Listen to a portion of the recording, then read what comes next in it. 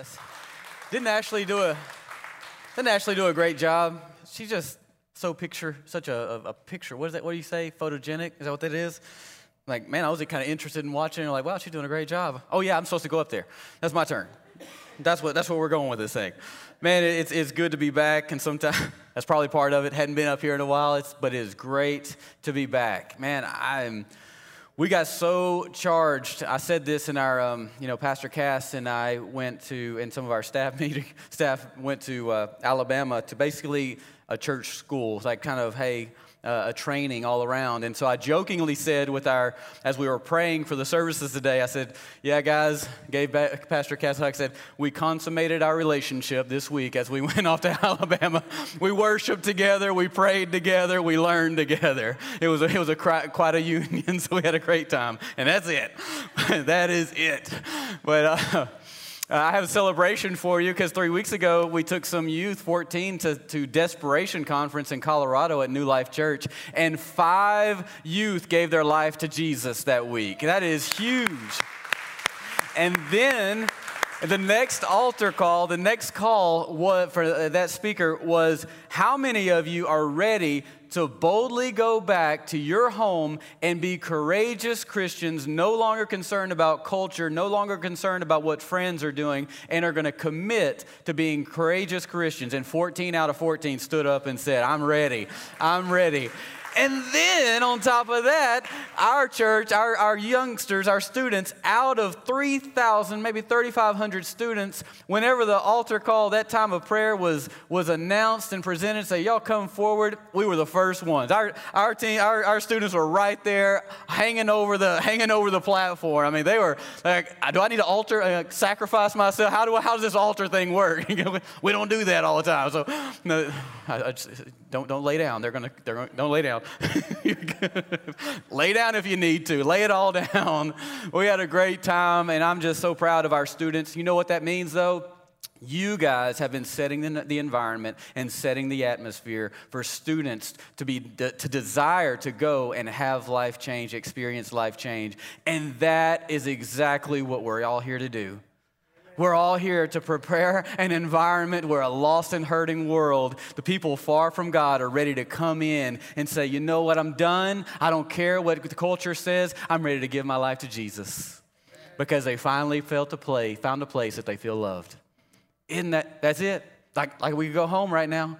That is it. But that leads us to our message series that we're going into through this month of metamorphosis. Because we're all in this place of metamorphosis. We're in a transformational phase, and it all starts when we give our lives to Christ. For so long, I don't know when we all get to heaven, what a day of rejoicing that will be. Now, I used to love to sing that song. I couldn't wait till my pastor led that song, whatever page in the hymnal that was. But it's incomplete. It's a day of rejoicing as soon as we give our lives to Jesus. What a day of rejoicing that has become. And if you're in Christ, you know what that experience is because everything began to shift. But that's when the process of metamorphosis began.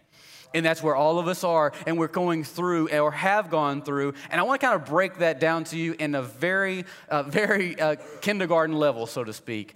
Because as a butterfly, say, starts as a little egg, and I don't want to have a debate on what comes first, the chicken or the egg, but we're just going to say, let's say it started as an egg, and then it kind of gives birth to a caterpillar.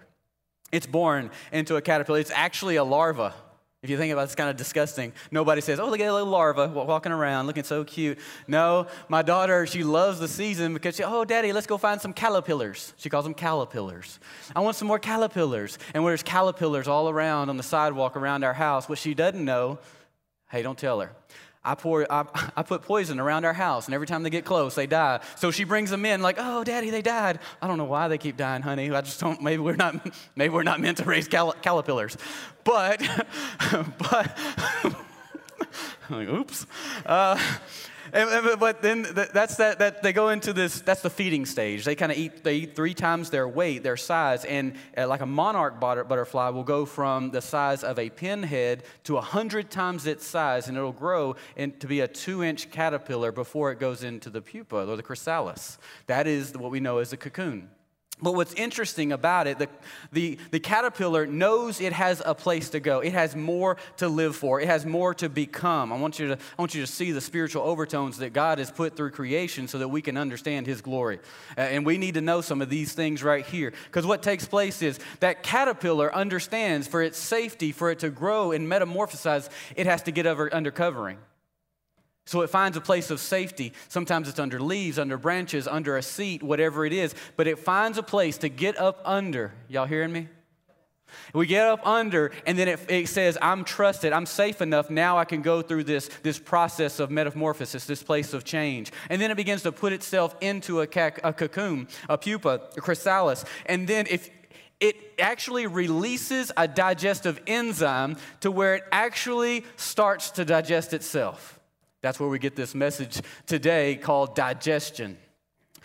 Because if you look at it this way, the caterpillar says, I'm not destined to be a caterpillar. I'm destined to be a butterfly. I'm destined to do what a butterfly is called and created to do. Therefore, I have to go through a change of metamorphosis. And in order to do that, it actually has to go through a process of almost like a self-transition. But it releases a digestive enzyme that it actually, if you can say it this way, it causes it to get over itself. The caterpillar learns this art of getting over itself. Remember, the old has gone, and behold, the new has come. You are a new creation in Christ. Paul writes, it is no longer I who live, but it is Christ who lives in me. And the life I now live, I live for Jesus. I live by faith for the one who died and gave his life for me. Scripture says, you are not your own. You are bought with a price. So how can I stay a caterpillar when I'm purposed to be a butterfly? How can I stay an old nature, old man, living a life without power whenever I'm called to live a power, spirit-filled, engaging, life-changing, world-changing lifestyle? So there's something that has to happen. There's got to be a decision in the midst of metamorphosis where I choose to get over myself. I realize it's not about me anymore. It's not about being an ASP. And so, ASP. And so, but what's really interesting, even more so in the holistic strength of a church and strength of me and you, what happens is there's actually a living group, a small group of cells that begin to take place, released inside of this cocoon, and it's in these cell groups that life changes. Can I say it this way in the church? It's in what we call Thrive Tribes. It's in small groups. When people start to get involved in small groups and build intentional relationships, their lives begin to get changed. Oh, it's beautiful. It's all a part of the metamorphosis. And then what takes place, there's a hormone that goes from juvenile hormone that exists from a caterpillar. Slowly they dissipate and disappear to where there's nothing but an adult hormone left to produce this butterfly. And then the butterfly is ready to connect to its God-given purpose and then go and make the difference it's created to make. And that difference is two things: pollinate and reproduce. To pollinate and reproduce. You know what you and I are here to do? Pollinate the world with Jesus Christ and reproduce ourselves and others. And that only happens when we begin to connect to purpose and truly begin to make a difference in this world. And so this butterfly knows that I've only got a few days, maybe weeks, up to several months. And so there's no time to sit around, because I'm not created to sit, I'm created to serve. Somebody say amen on that one. So I can't sit around. I got to get to pollinating and reproducing. The butterfly didn't wait around to, well, maybe when I have enough kids, I'll do this. Or maybe when my kids get out of the house, I'll do this. Or maybe whenever this. Nope, it's time to get busy, because life ain't going to last too long. Life ain't going to last too long. Yeah, I said that right. Life ain't going to last too long. It's time to get down to it. And that's where the adult stage comes into play, and that's the reproductive phase. But I want to talk about metamorphosis.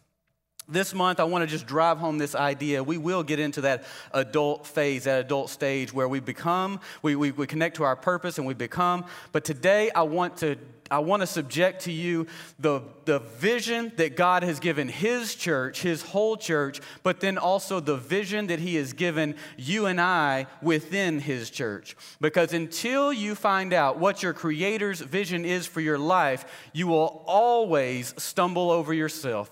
The butterfly that has been metamorphosized from one creation to another, discovered and realized what its Creator's vision was for its life. And it began to make a difference. You need God's vision if you're going to bring about change and structure and a fulfilled life. One that says it completes three things that we're all longing for: a place to belong, purpose in life. Why am I created? And my identity. If my identity is in anything but Jesus Christ, I'm lost. And I'm trying to fill every wound and gaping hole inside of me with something that is of the world and not of him. And Proverbs 29:18 says, in the Message version, it says, if people can't see what God is doing, they stumble all over themselves. Another version says, without vision, people perish. But when they attend to what he reveals, isn't that what everybody wants? They are most blessed. I can't see, I don't know what God's vision is for my life. And you ever notice people just kind of go through these cycles? They keep stumbling, and life just ain't working out for them. And they just keep trying, they just keep doing their own doings. And for some reason, no matter how much money they have, no matter how much how good their life looks on the outside, inside, there's still this cycle that they're going through because they've yet to attend what God has revealed. They've yet to figure out what his vision is for their life and for the church. Because each and every one of us, if we are in Christ Jesus, we are called to be a part of his church, the local church and the Big C church. And we can't have one without the other. And D.L. Moody says this: our greatest fear should not be of failure, but of succeeding at something that really doesn't matter. But I did all this. Great, it won't show up in heaven. Do you know why billions of dollars are given to philanthropic efforts? Because Jesus, people, you and I, have yet to love them in the direction of Christ so they discover what their vision is. Oh, these are world changers. But everything that they're doing, none of it, of all things, none of it's going to show up in heaven because it doesn't lead to Jesus. Dang. But you and I, if we can bring influence, and we can help them find vision because of how we're living vision out and God's vision, because we're living like people who actually have discovered what God's vision is for our lives. Oh, that's a person that lives rejoicing in everything that they do. We're talking about the Great Commission, but I want to explain to you first the strategy behind that God has given his church. We're here to get the lost people saved. There's a lost and hurting people out there, whether they think they know Jesus or they know that they are far from Jesus. There are many people who proclaim they know Jesus, but yet they are still far from Jesus. They're still lost. They're still lost in so many forms of the fashion. But when we get them saved, when we create an environment where they desire to come in and worship with a body of people who are loving them in his direction, they can't help but say, you know what, this is something I can do. They get saved. The saved people get them pastored. And it takes a group of people, it takes those small groups of people that are willing to love people where they are and help them become all God created them to be. It was that very environment that changed my life. I began to get involved in a small group. When I was in Austin, Texas, here's Austin right here on the front corner, by the way. In Austin, Texas, went to my first small group, and I started realizing, oh, these people are getting really transparent. I'm like, oh, shoot, they're not going to accept me. Until I realized they wouldn't let anybody talk about somebody that wasn't in the room. And it's dawned on me, well, if they're not going to allow everybody to talk about this person, then maybe they won't allow them to talk about me when I'm not here. And so slowly I began to peel that mask off and begin to reveal what was really going on and what I'd really gone through in life. And when I had the courage and the boldness and the confidence to begin to do that, then all of a sudden I began to find freedom in a circle of other believers. Because I'll say it firmly, you show me the 5 closest people to you, and I'll show you your future. And you are a sum total, a median of the 5 people that are nearest to you. So if you're looking around, you're hanging out with people, you're like, man, I don't even know why I like this guy. You're going to be just like him. Oh, that's alarming. Just heads up. But then we want to get them pastored people trained. That's just disciple. We need to get people discipled. We need to get them plugged into a place where they can do life on life and just begin to use the giftings and the callings that God has created them and embedded them with. When they do, they begin to find hope. They begin to find training, discipleship. And you know what? They think, well, maybe I can make a difference in life. Absolutely, you can make a difference in life because you were designed to make a difference. Everything that we do, everything that Scripture says, everything that Jesus preached was right here. Let's look at the Great Commission in Mark 16, 15 through 20. It says, and he said to them, go into all the world and preach the gospel to every creature. Get the lost saved. Go everywhere and just get them saved. He who believes and is baptized will be saved, but he who does not believe will be condemned. He's like, listen, you need to get them saved because we need to pastor them. We need to get them set up. We need to get them healed. We need to get them taken care of. We need to pick the ticks off those sheep. And then he said, and these signs will follow those who believed. He's getting the pastored trained, saved to pastored to trained. Well, how are they getting trained? They're using the gifts and doing what Jesus said, and all of a sudden, signs just come alongside them. If you've ever struggled, why don't these things work? How come I don't ever see signs and miracles and wonders? Because you're not doing what Jesus has designed you to do, and by faith, just letting him do the rest of it. But it's because we're not getting trained. We're not getting involved. We haven't gotten over ourselves so we can get involved with what Jesus is doing in his church. But the moment you do, and the moment you just begin to uncover the giftings and the callings that God has put inside of you, that, and by the way, no matter what you've done, they are irrevocable. And once you get that, and you start to I'm just gonna do it by faith. I'm gonna begin to serve by faith. I'm gonna begin to show up by faith. I'm gonna do what God has created and called me to do. I'm gonna do what I have an inclination inside of me to do, and I'm gonna do it with others who are actually making a difference. And that's when he says, and the disciples went out and preached everywhere, the Lord working with them and confirming the word through the accompanying of signs. Can I get an amen, somebody?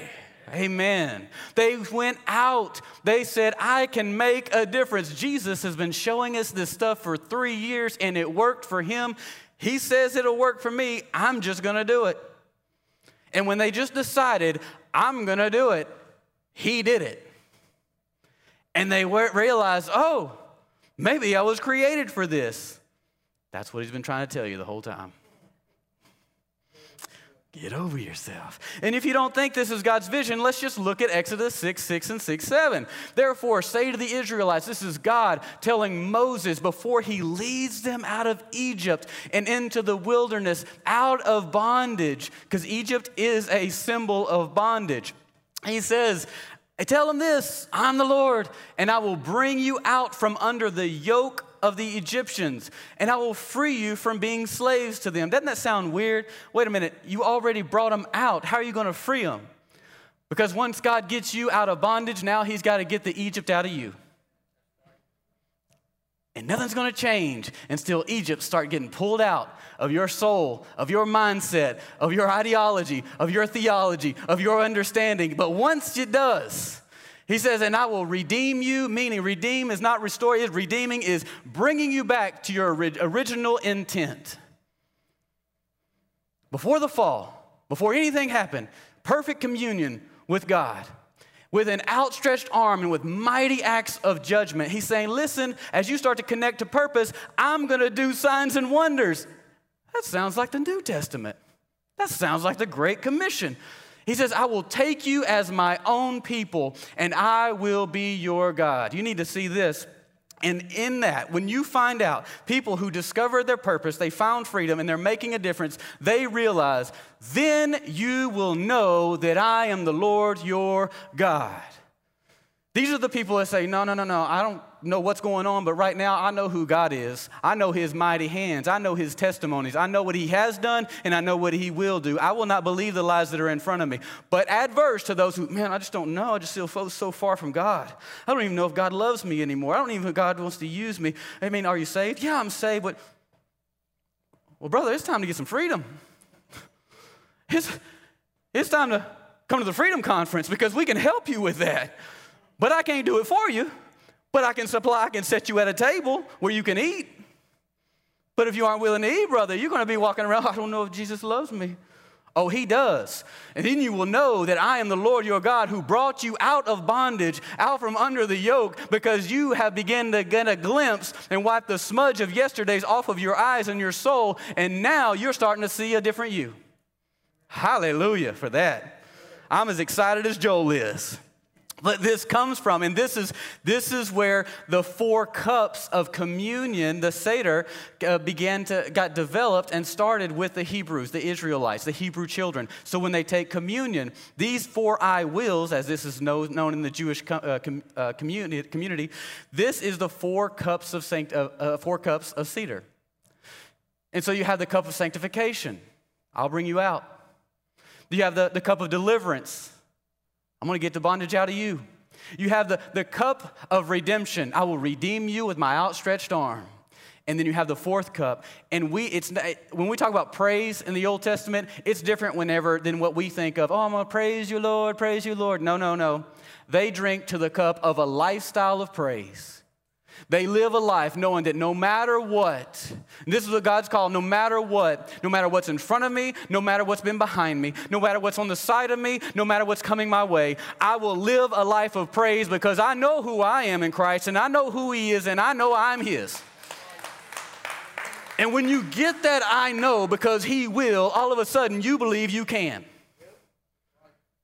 And you don't know you can because you don't know he is and you don't know what he's done. Freedom, the 4 I wills, and it's a lifestyle of praise. Well, let me show you where this is in the Bible again. Isaiah 61, 1-4 says, the Spirit of the sovereign Lord is upon me. Y'all know this one. Because the Lord has anointed me to proclaim the good news to the poor. There it is. I'm trying to get them saved. I'm going to preach the gospel, y'all. Let's go. But he has sent me to bind up the brokenhearted, to proclaim freedom for the captives, and release from darkness for the prisoners, to proclaim the year of the Lord's favor and the day of vengeance of our God, to comfort all who mourn and provide for those who grieve in Zion, to bestow on them a crown of beauty instead of ash. Listen, this is all freedom. This is all freedom. All of a sudden, you thought you were this. Oh, no. In Christ, you are this. Oh, Satan loves to remind you what you did. Oh, no. Jesus is telling you who you are and who you're becoming. Oh, no. The metamorphosis, the Jesus is speaking into you while you're in the midst of the cocoon, while you're intentionally going through the process of metamorphosis, because you know you're not an asp, but you're going to be the beauty of God, the ashes, the oil of joy instead of mourning, and the garment of praise instead of a spirit of despair. Oh, no. I'm a beautiful thing. Come in, oh man, I just don't know why. I just feel so, I don't know what's going on. I think there's a spirit somewhere, and I don't know what's just getting me. You better cast that thing out. You better do something about that, because you don't have a spirit of despair. You've got the garment of praise. You better say, oh, no, Jesus. I don't know, Satan. I don't think so. I'm going to go to my closet and put on my garment of praise because I'm coming in. I don't pray because I feel like praying. I don't praise because I feel like praising. And I don't worship because I feel like worshiping. I worship because he is worthy. I get up. Yes, thank you, Jesus. I get up and I dust myself off even when I don't feel like it, because people need it. There's a lost and hurting world that needs love, and Jesus is making an appeal to a lost and hurting world through you and I. Amen. And just like the letters that Paul wrote to the Ephesians, the Philippians, the Galatians, there is a letter that you write every day to a lost and hurting world, and it looks like this. Or this. Man, that's a Jesus they follow? No. You got the oil of joy. Oh, yeah, all hell break loose. I got a flat tire on the way to church. Amen to that, brother. Got an opportunity to meet somebody new. Well, pulling the gas station, I'm on empty. Great. I bet there's going to be somebody I can meet to just lead them to Jesus. You know what? I'm going to do church right out here. Hallelujah. Not today, Satan. Not today. You ain't going to throw me off. He's saying, proclaim the good news. Oh, don't let me go any further.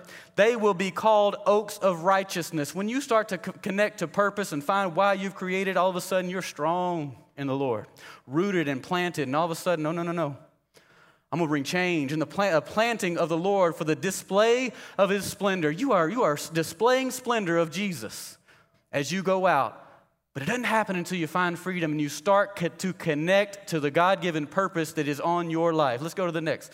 They will rebuild the ancient ruins and restore the places long devastated. Yeah, my mama's been lost and on drugs for a long time. Ancient ruins, long devastated. But a believer who's had their life transformed says, yeah, no. I know what God has done in my life, and I know what he can do in my mama's life.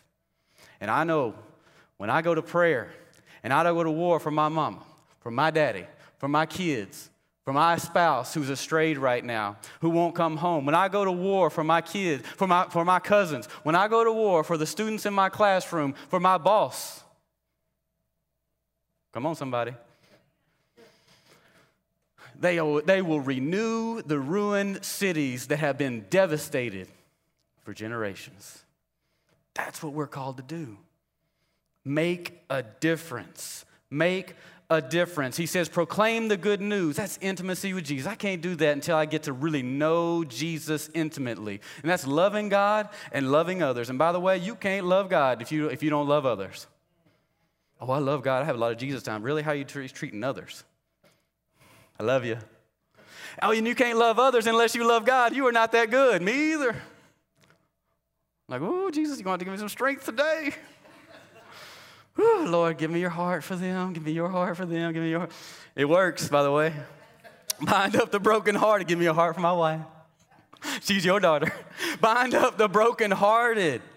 Bind up the brokenhearted. That's why we have our Freedom Conference. Right here is a good time to say, you know what, I'm going to commit to going to this Freedom Conference. I don't care if I've been through it a dozen times. Let me tell you, I've been through this 15 times, and I'm still getting more freedom because life keeps happening no matter what I do, and I can't sit on the pews not doing life. Freedom Conference, August 9th and 11th. It's going to start at 6 p.m. each one of those nights, Monday, Tuesday, Wednesday. It is 3 short nights to give your life so that you can actually change and make a difference in your family, in your church, in your environment. I'm telling you, we got about 50 people coming. We need 80 more. If every person in this room says, you know what, I'm committing to freedom because I love others and I need some love, I'm telling you, life changed right there. And bestow on them beauty instead of ashes. Beauty instead of ashes. I start to walk in who I am. And then lastly, he says they will rebuild others. I'm making a difference. I'm joining a team. I'm starting to minister to others. I'm using the giftings. I don't know how to do it, but I got other people who are making a difference around me, and we're going to make a difference together. They're going to show me how to use these giftings, and we're going to do it loving on each other. I'm going to get involved in a group. I'm going to get involved in a tribe. I'm going to find some change. I'm not going to say it's the church's responsibility for my spiritual growth. I'm going to own responsibility for my spiritual growth. Can I get a better amen, somebody? Colossians 1:28-29 says, He is the one we proclaim, admonishing and teaching everyone with all wisdom so that we may present some people fully mature. Y'all ain't tracking with me. It says, everyone fully mature. And that depends on every one of us doing our part, getting connected and making a difference so that everyone can be presented to God fully mature. To this end, I strenuously contend with all the energy Christ so powerfully works within me. A lady after the last service says, Pastor Nathan, you just have so much energy. No, I don't. I reach strenuously from Christ the energy that he gives me so that I can be all I need to be so that you can receive all that you need to be, and I'm going to do my part. And can I say this, by the way, we're kinetic. It's time to go work some energy into your life so that you can have more energy. Going to get an amen on that one? Oh, you're trying to get in my business now, Pastor. Proclaim Christ to them, he says. Admonish them, teach them, present them fully mature. You know what? Sometimes we need to be challenged. We need to be admonished. Timothy Keller says this, if your God never disagrees with you, you might just be worshiping an idolized version of yourself.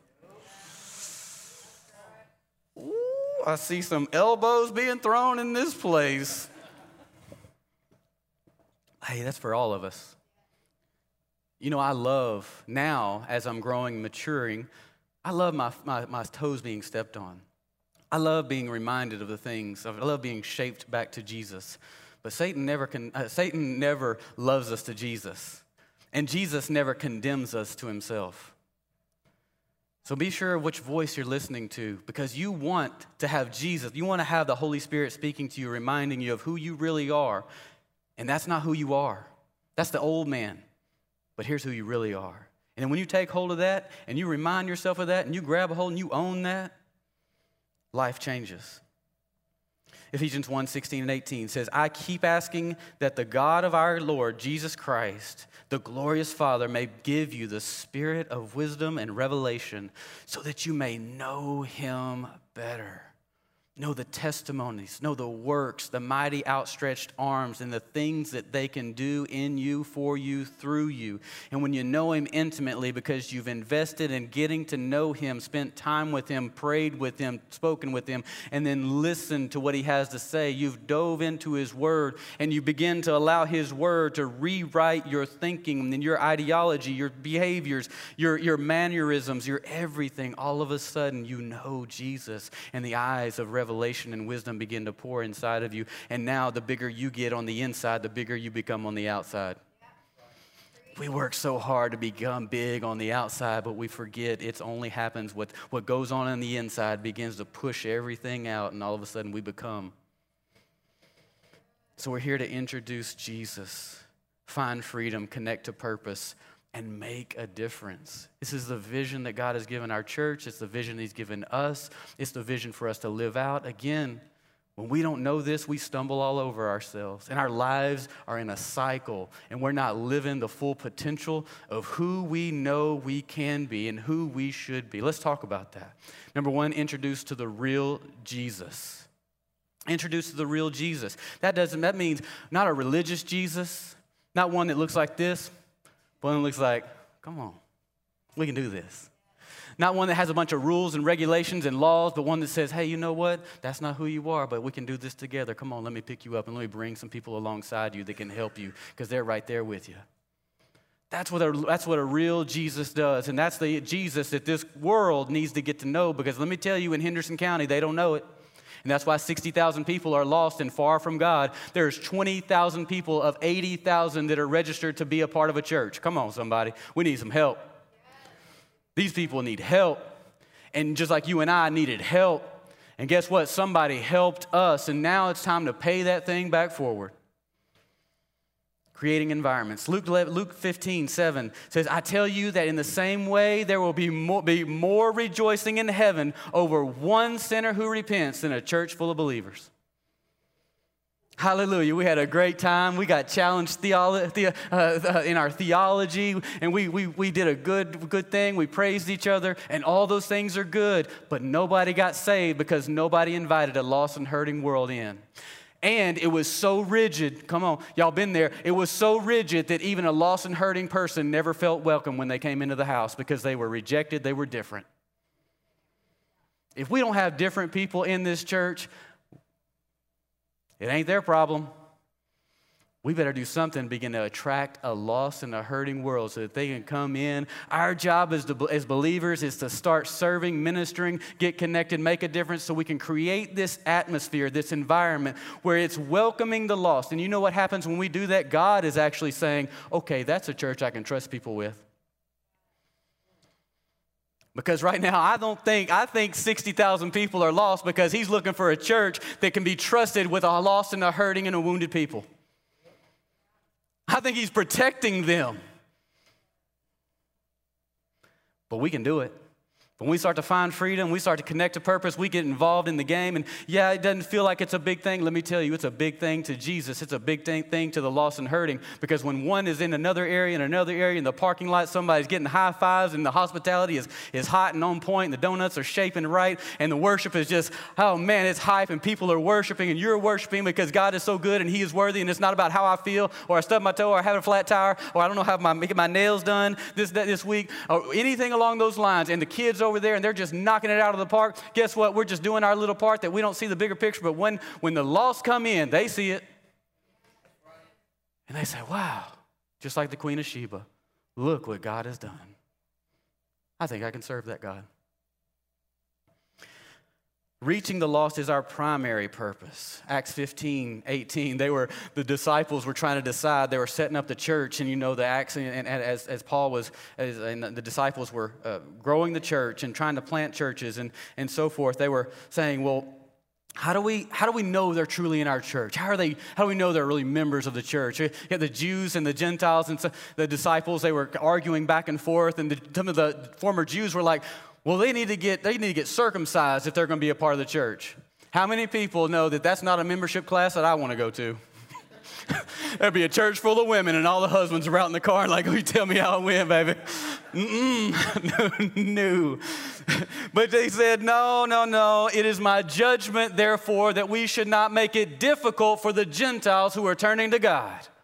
We should not make it difficult for a lost and hurting world who are turning to God. Boy, it is messy. Where the oxen are threshing, it gets messy. And if we got a church that's afraid of a little mess, we'll never reach a lost and hurting world. But guess what? When Jesus is in us and we realize that he has the better plan, we will clean up that mess, because lost and hurting people just don't get it yet, but they will.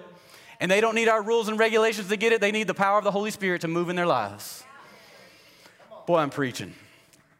I got to go. Listen, the whole thing is this. We've got to be a people who are leading by example and truly becoming church members. We've gotten away from church membership, being invested, all in, plugged in. I'm giving, I'm serving, I'm joining the tribes, the small groups, not because I think I need it, I think somebody else needs it.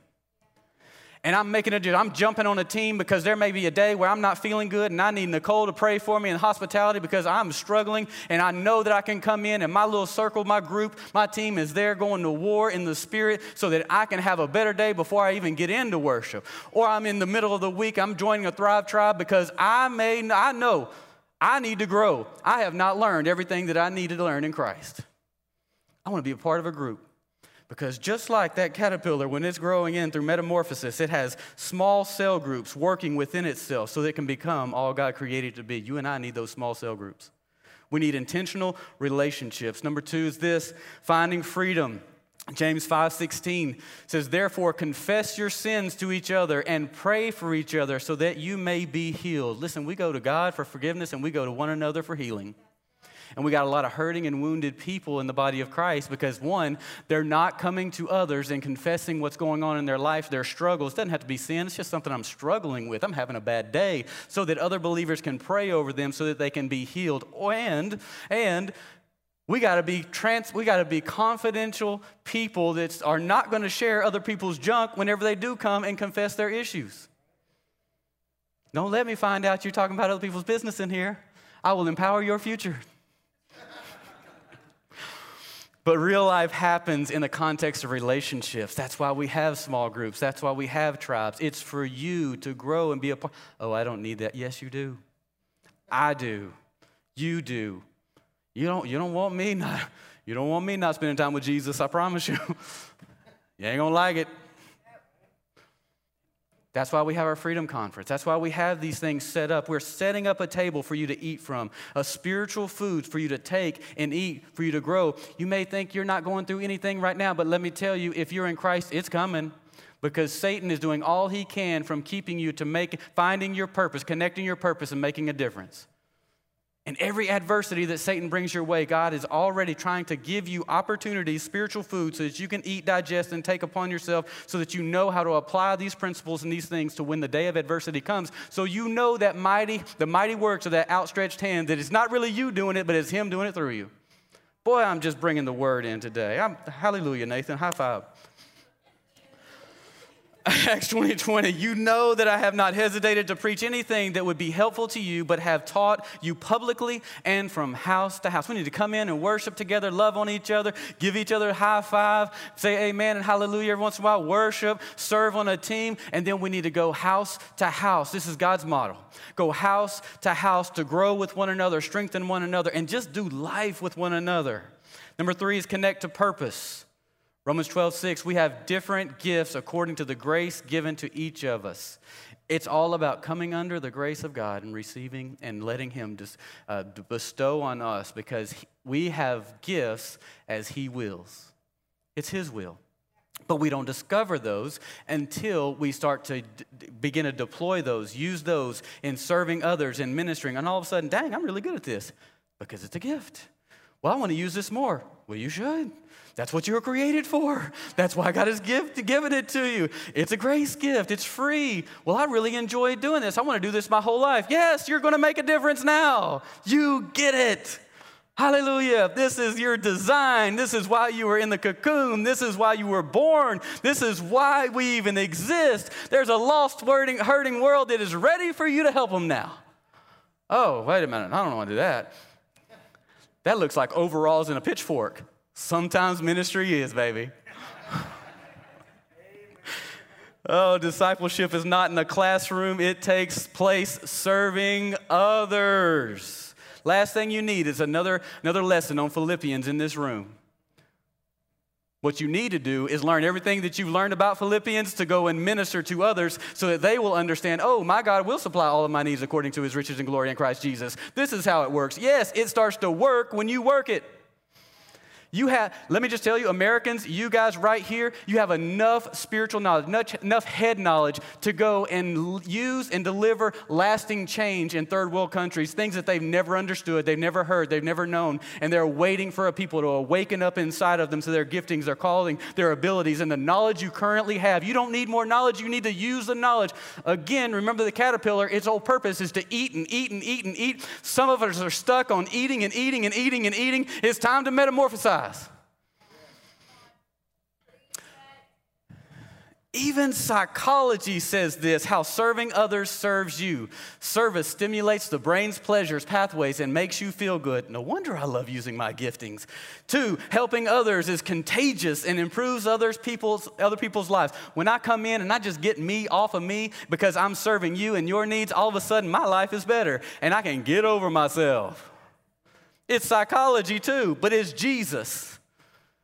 Number 3, compassion found through serving makes you a better and happier person. Number 4, compassion found through serving builds stronger social connections, small groups, growth groups, places to grow, people to grow with. Hopefully they're like-minded and they're seeking Christ. Number 5, compassion found through serving improves your physical health too. Dang, I need to serve a little bit more. I've been serving myself at the table. I know, I'm getting there. You can believe Jesus or you can believe Dr. Fauci, but they both agree on this point right here. That was funny, y'all. Y'all can laugh. Where's our sense of humor? It's okay to laugh in church. Ephesians 4:11 and 12 says, so Christ himself gave the apostles, the prophets, the evangelists, the pastors, and the teachers to equip his people for works of service so that the body of Christ may be built up. Your leaders and the staff are not here to minister to the needs. We're here to minister and equip you so that you can minister to people's needs. You know why there's so many needs in this world? Because the body of Christ is not ministering to their needs, and they feel like they're unequipped because they're not coming and being equipped when the church is trying to equip them. Oh, I don't show up. I don't put the little QR code. We're making it as easy as we possibly can, except for wheeling you in here and sitting you down. I don't know what else to do. August 21st, Ministry Training Day. All you got to do is show up. The table is prepared. Just eat. It's going to be good. The ministers lead and the people minister. Y'all need a little humor right here. All right. Kind of humor. It's a little riddle. It's a little truth. I got 2 minutes to get it. I'm going to get it. Hey, there's 5 frogs sitting on a log. 4 decided to jump off. How many frogs are on the log? Do, do, do, do, do. 1, 2, do, do. Come on now. Y'all getting in my time. Who said 5? She said 5. The reason there's still 5 frogs on a log because deciding to do something never changes the world. It's initiative and action that makes a change. And we want to be judged on they had good intentions. Did they? Or did they learn that their good intentions are getting them by, and so they keep saying they'll do something, but they don't do it? Unless your God, what we say? Sometimes your God doesn't look like you. Oh, I really intended to do it. Did you? Action Initiative is what brings change to the world. Commitment, doing and showing up when I say I'm going to show up, and even committing even when I don't want to show up. Serving the Lord even when I don't feel like serving the Lord. Doing what the Word of God says even when I feel like doing the exact opposite. That's when we begin to change and work begins to happen. Number 4, making a difference. Making a difference is what we are all created to do. John 15, 8 and 11 says, this is to my Father's glory. How do we bring glory to the Father? That you bear much fruit. We're not just called to be faithful. Oh, I showed up, but did you do anything? We're called to be faithful and fruitful. Why isn't God being glorified in that house when nobody's being fruitful? Well, they're faithful. Great, they show up. But we need to be fruitful. This is to my Father's glory that you bear much fruit, showing yourselves to be my disciples. And here's the beauty of it right here. I have told you this so that my joy may be in you. So many people walking around, I just don't have any joy anymore. I feel like my joy has been stolen. You being fruitful? Well, no, I just don't have joy. You get fruitful first, and then the joy comes. And that your joy may be complete. Hallelujah. Hallelujah. I have told you this so my joy may be in you and your joy may be complete. God has already hardwired, y'all come on up, worship team, has already hardwired every person to live a life of transcendence. And here's what a life of transcendence is. It's the existence or experience beyond the normal. Beyond the normal. We're called as believers to live beyond the normal. Look at this next graphic.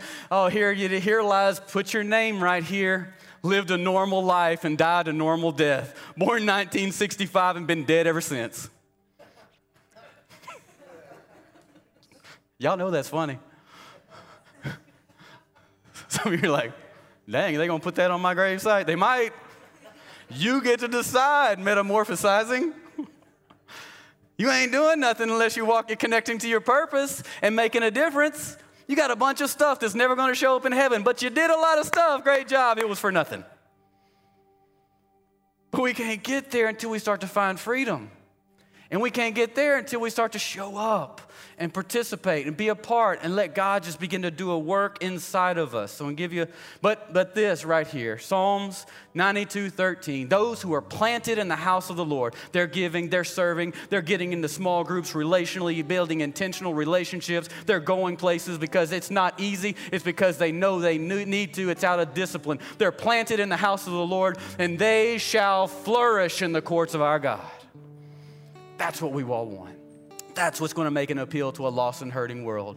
In this next graphic, this 2015 in Death Valley, it is assumed that there's nothing of life that lives in Death Valley, hence the name Death Valley. A flood came through because how many people remember El Nino?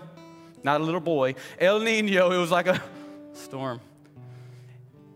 Inches of rain came through in just a matter of hours, and the next season, it brought this.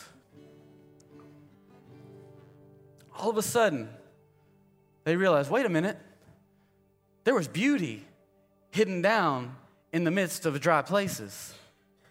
All it needed was some living water to come across it and begin to put some moisture on it so it can be a place, an environment where seed can actually grow. And I hope y'all are getting this. Because so many people feel like I'm in the midst of Death Valley. I feel like everything's dry in my life. I feel like I'm not going anywhere. I can't feel anything. I don't know what's going on. But let me tell you, you get under the living water of Jesus Christ and let His Spirit flow upon you. I tell you, there is a super bloom that is ready to come out of you. And boy, it's that super bloom that's going to bring and make an appeal to the lost and hurting world out here. And they're going to say, where'd you find change? My church, you want to come? Come and see. The table's set because everybody's doing their part and they're using their giftings and they're realizing, I like to do this. I want to pray for you. But I'm telling you right now, if you'll give me a year of your life and you'll commit wholeheartedly to the journey that we have set out, the spiritual journey we have laid out that all comes from Scripture, and you just dive in it, 1 year, there has not been one person that's taken me on this challenge that has not had a better life afterward than they had before. And I wholeheartedly believe in that.